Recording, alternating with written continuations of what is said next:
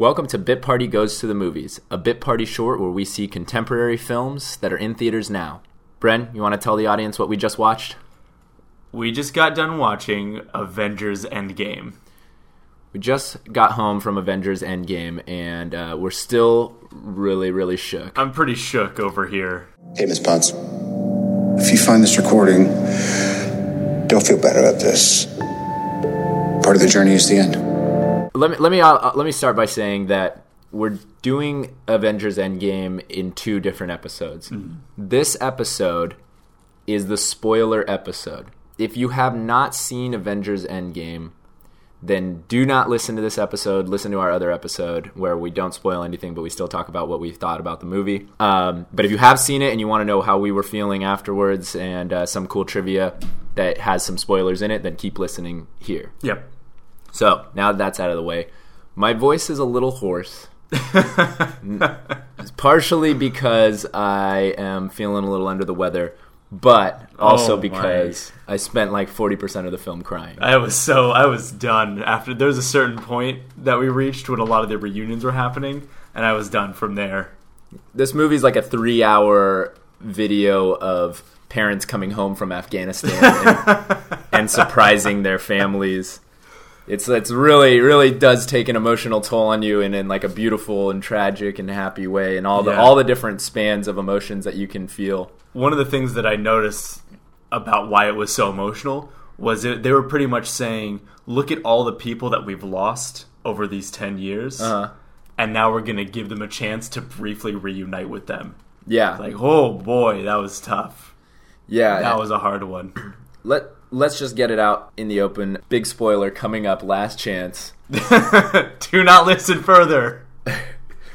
Tony Stark's death at the end of this movie is truly a masterful way to close out this phase of the Marvel Cinematic Universe. Yeah. He does so in like in the way that he announced that he was in fact Iron Man. Yeah. If you notice that's the same line that he uses at the press conference. Yeah, where they want him to keep it a secret, like he's a superhero. Mm-hmm. And he just says, no, fuck it. Bren, you told me that Robert Downey Jr. was actually the only character that got to read the whole script. Yeah.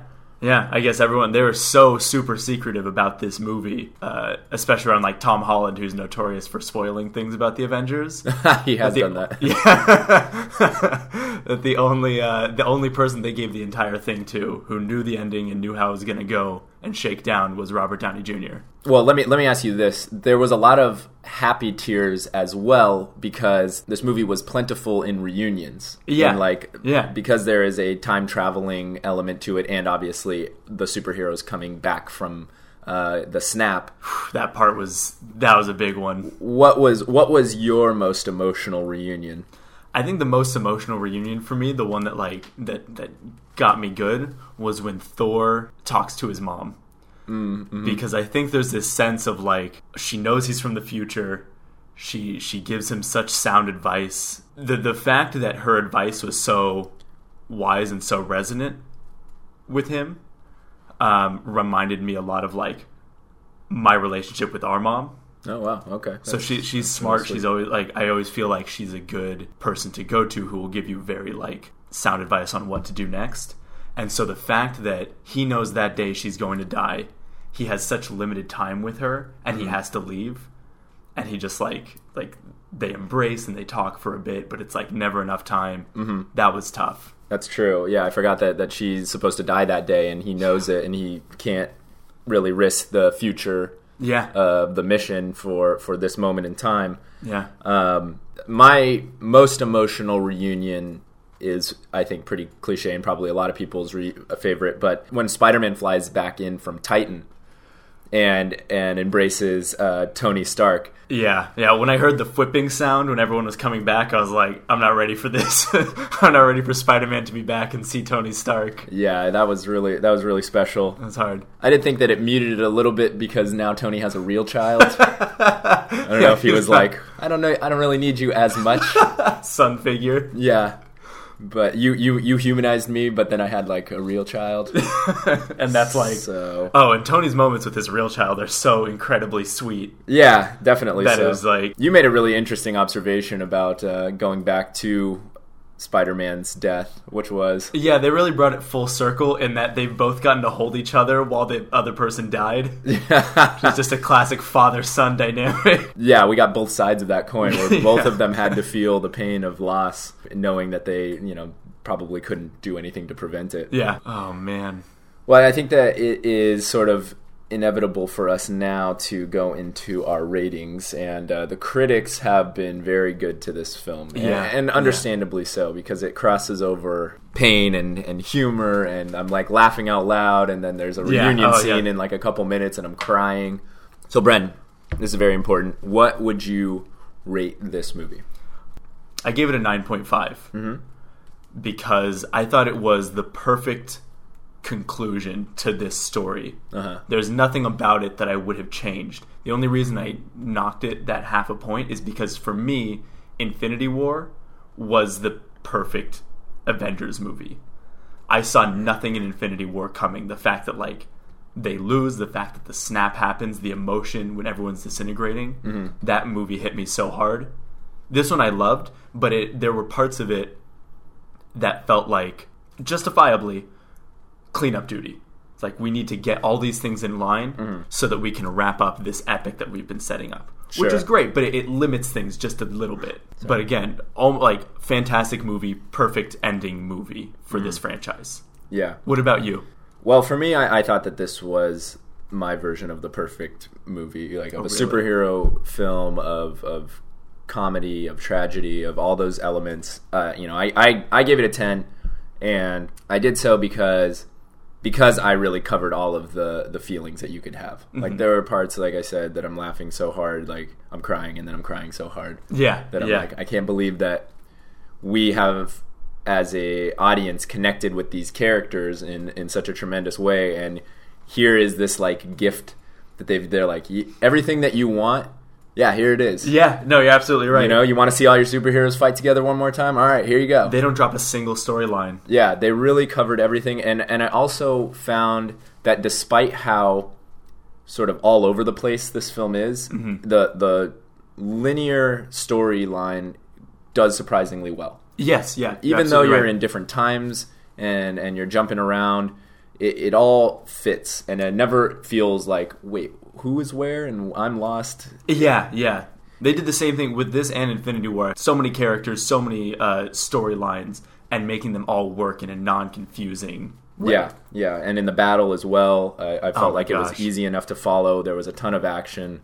It was just, I thought it was great. I would say that my only criticism is the way that you criticize almost any time travel movie, which is like, so what the fuck happens now? Yeah. There's so many things you could ask.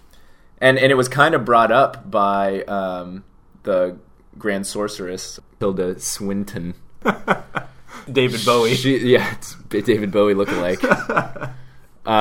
Who is the Ancient One who protects the Time Stone when they go back to 2014 or whenever, or 2012. And she's sort of saying like, hey, like, what about my timeline? And then they say, don't worry, we'll come back. But then there are big things that, even if they return the time stone or all the stones, like there are things that are obviously very different. Yeah, they have to be. I think that I can accept the fact that when Thanos gets snapped out of existence, he's snapped out of existence across time and space. When you said that made a lot of sense to me. So I can accept that. I mean, there's a lot of things. Obviously, it's a fictional fantasy movie, but so I can accept that. Like, he's not going to come back for the stones. Yes, yeah. But one of the big ones was, of course, the fact that Captain America decides to live in the 1940s. Yeah, which has all kinds of ramifications. You would think, but yeah. So I mean, nobody touches on what happens there. Yeah. So I'm not even sure. I thought it was really cool though that he gives his shield to Sam at the end, so that he can become the Captain America. Yeah, very powerful of the present. So maybe he was continuing to be Captain America. Yeah, there's a good chance because they don't unfreeze him until like much later. So if they have Captain America throughout like history, then maybe he actually corrects. Which again, There's a lot. This is why Rick and Morty doesn't go into time travel. But what I did like was the fact that they were only trying to change their present. They weren't trying to go back and fix things, because what that allowed them to do is not invalidate any of the past movies. Because if they had gone back and made the Avengers not happen and all this whole thing not happen, then you can't really go back and rewatch that without just feeling like this is pointless. Well, I do feel like the first Avengers can't happen because that battle was spurred by Thanos. That's true. But in there, and obviously people still remember that first battle. Like, in people's heads, it still happened. That's true. Yeah, but I don't know. I honestly, I have no good answer for like all of the implications of the time travel. Yeah, but I think that for the most part, they did a very good job with it. I agree. On a similar note, the only thing that I would have changed or done differently is also related to the time travel. And I get that they had to do this for pacing reasons because it is a very long movie. But it took me out of it just a little bit when all it took for Tony Stark to discover how to travel through time was some of his friends coming by and putting the idea in his head. Yeah. That was a little like, give me a montage. Give me something that shows him putting some effort towards this, even though he's a genius. Because what that says to me is like, so this entire time, we've been here for 11 years, and at any point, you could have invented time travel, just completely unrelated. Yeah. That's a little bit weak to me. Yeah, I can see that. Yeah, again, I can accept it because it works in this film. But yeah, I agree with you. It was like, you did it in a night. This is gonna work, Steve. I know it is. Because I don't know what I'm gonna do if it doesn't. I just want to say that one of my favorite scenes, I want to ask you what your very favorite scene is, but my favorite, like, I guess, series of scenes is when Steve Rogers gets to wield Mjolnir. Oh, yeah. Which is, it's hinted at in Age of Ultron that he can probably lift it up because he's pure of heart. Yeah. But it was pretty dope that when he's using it as that was so cool. His double weapon and to hammer his shield so that it reverberates. And oh my god, that was such a cool move. Yeah, and that was right after Age of Ultron came out. I saw a thing on, I think, Instagram, where it's like, it wiggles a little bit and Thor gives like a shocked face. Yeah. And then it doesn't move because Cap didn't want to embarrass him. But that's what the post was saying, was like, Mjolnir doesn't wiggle a little bit if you're a little bit pure of heart. It's either you can lift it or you can't lift it. Right. And that's how Thor knew, like, of course he can. Yeah. What was your favorite part?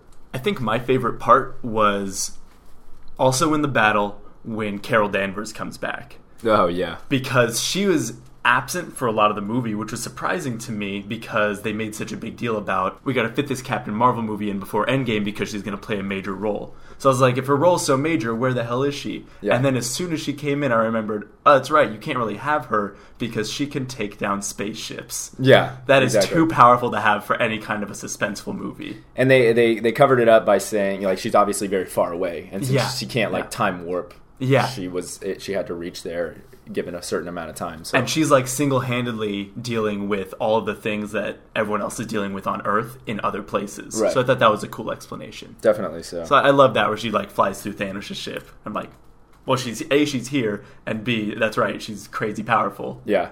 So, okay, this is Bit Party, and we're doing the spoiler episode and review of Endgame right now. It was a lot harder in the non-spoiler one. Yeah. Because the characters, there's so many more characters that appear, obviously. Half of the characters come back at a certain point in the film towards the end. So, what is your bit part character, Bren?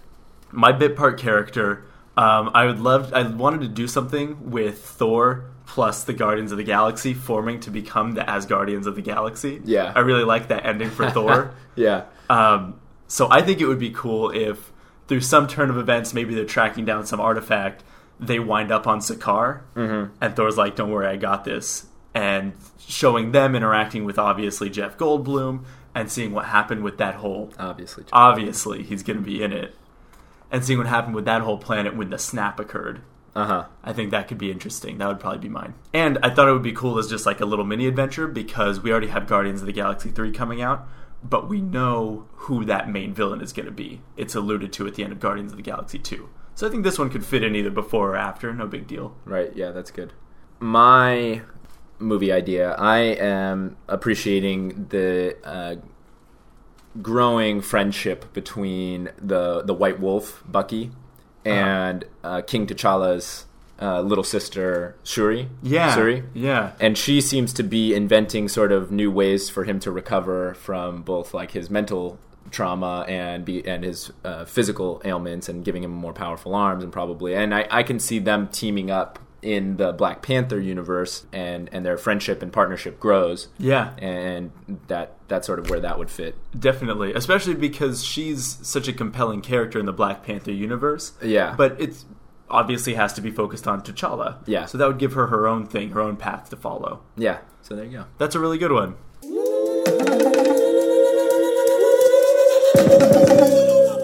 So those are two potential new Phase 3 Marvel Cinematic Universe movies. Yeah. Sort of like, maybe we'll have to flesh them out a little bit more in an upcoming bit party or in an additional mini episode, but I think that maybe Disney would be interested in one of those. They kind of took elements from my pitch for Thor Ragnarok. That was to be honest with you. I looked over at you and I was like, what the fuck?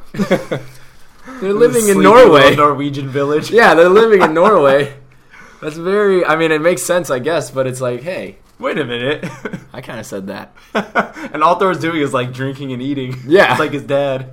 But just to close this out, I think that this was, like, an exceptional film. I know we both agree on that. And it really covered so many things. It had moments of heroism. It had moments of strong feminism vibes when all the women line up to help Captain Marvel take the Infinity Gauntlet. It even had a gay character in the sort of help group that Steve Rogers is in, and trying to lead for veterans that have lost people.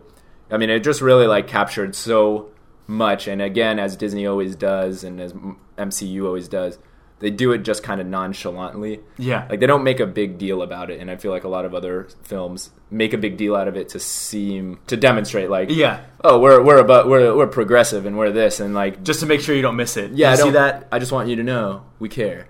And Disney's like, this is a part of our film. This is what makes us great. Yeah.